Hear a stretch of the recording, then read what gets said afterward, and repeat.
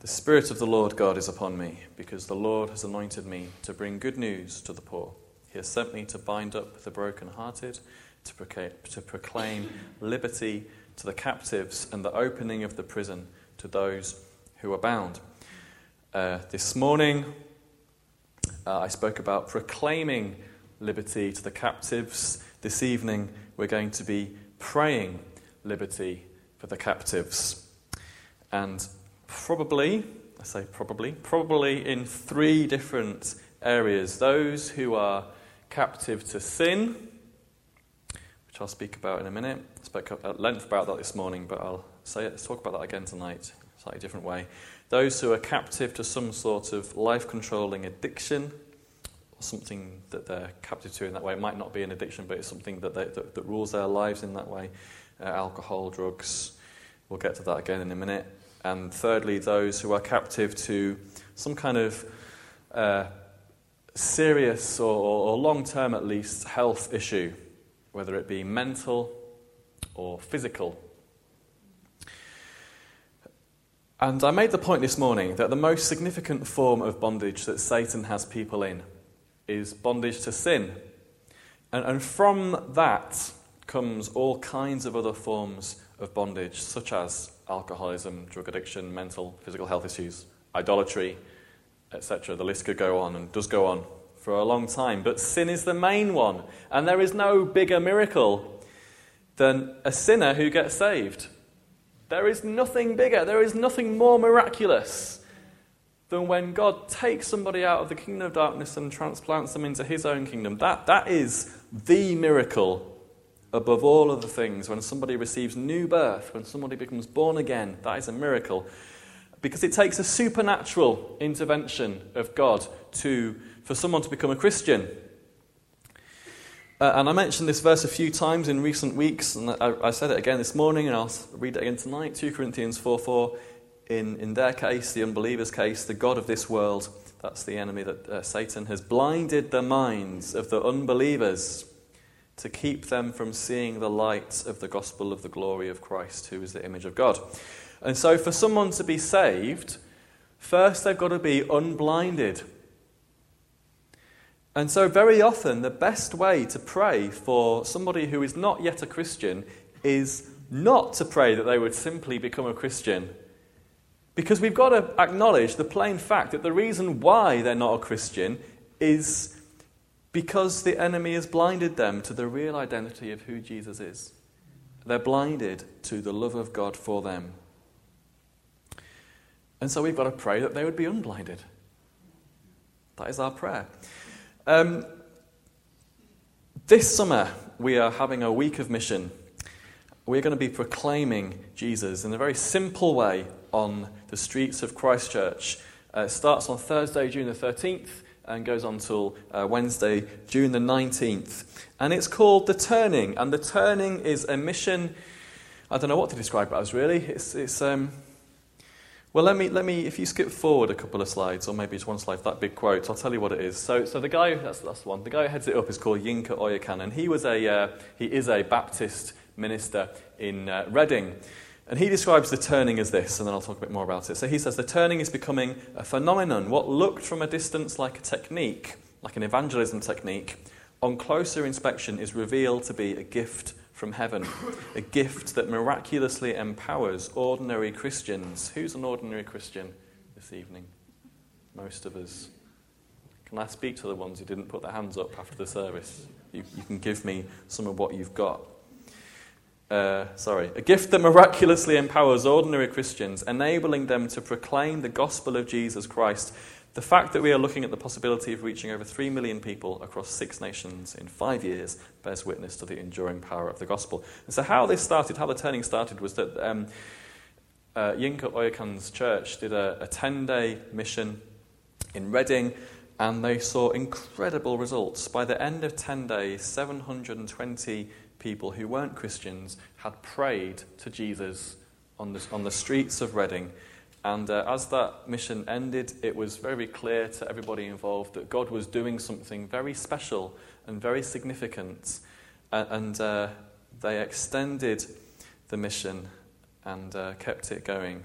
And that they've now taken, and they named it the Turning, and they've taken the Turning to loads of different places, cities, counties, and now countries in Europe as well. And everywhere they go, they see just the same amazing numbers of people responding to Jesus, responding to a very simple presentation of the gospel on the streets.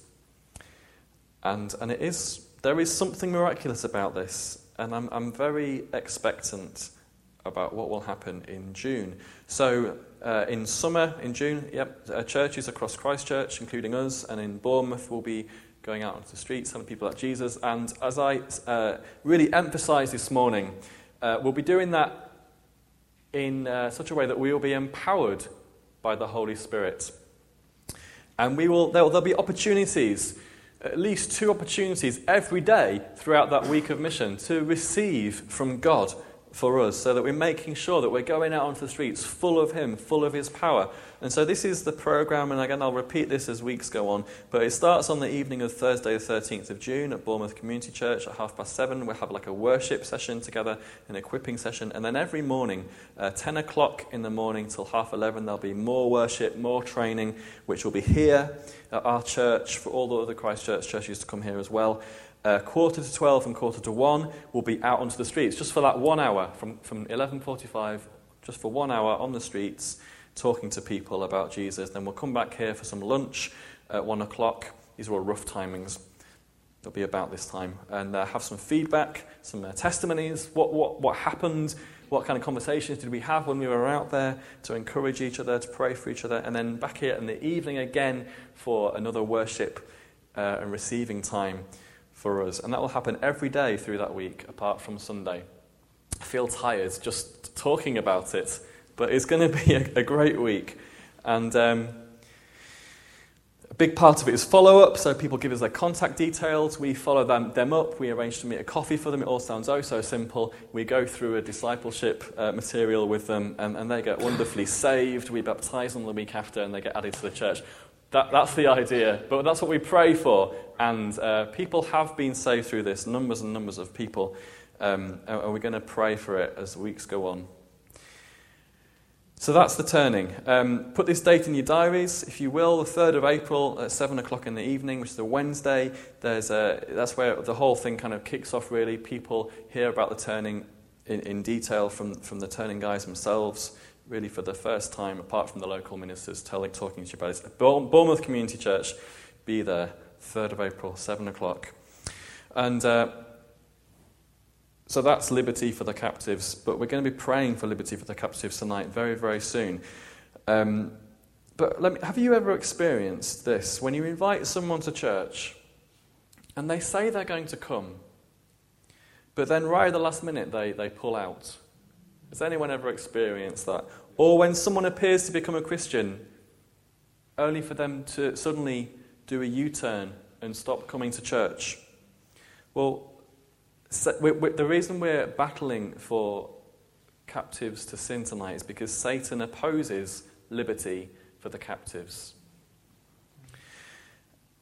There's a picture of Algerian pirates on the screen there.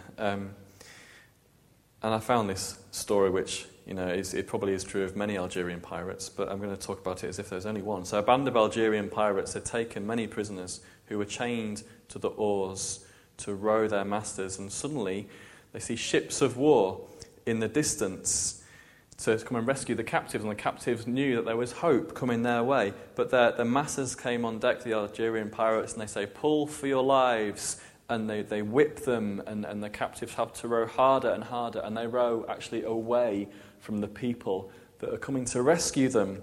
And that, in a way, is similar to what Satan is like. He's like that hard taskmaster, whipping the whip, driving, attempting to drive people away from Jesus.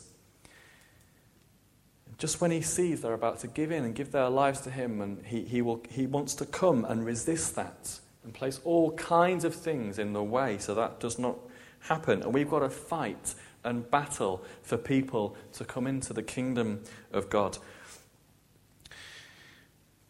But we can do that because in 1 John 3 verse 8, and this is a verse I'm going to read a few times tonight, The second half of the verse says, the reason the Son of God appeared was to destroy the works of the devil.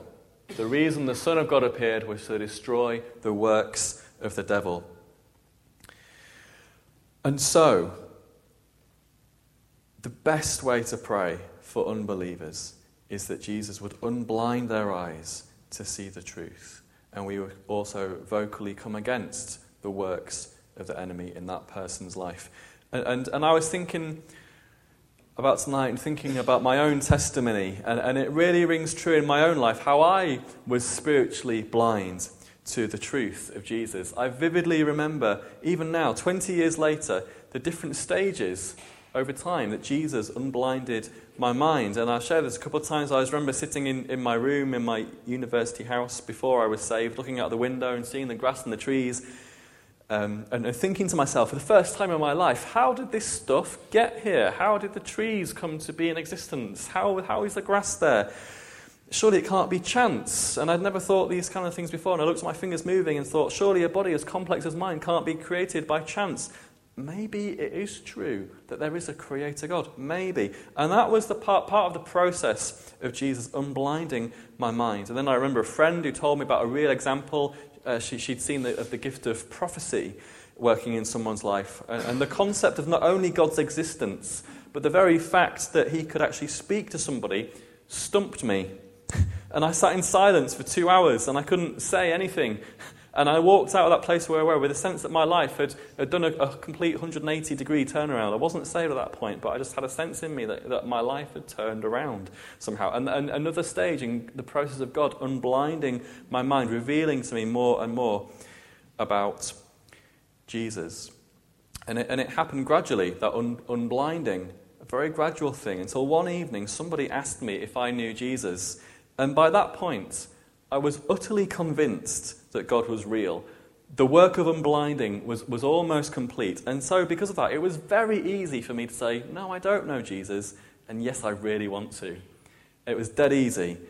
And then I became a Christian. And for others, the unblinding happens faster. It might be an instant thing. They suddenly see, and it's not a process, it's just a sudden thing. But for others, it takes much longer than that. It might take years. But Satan blinds unbelievers and holds them captive in sin. And we are given the responsibility of not just telling them about Jesus, but battling for them. I know that lots of people were praying for me in that journey of me discovering more and more about Jesus and then finally becoming a Christian. I know that people were praying for me because I was told that. And that is our responsibility, to pray for these people as well.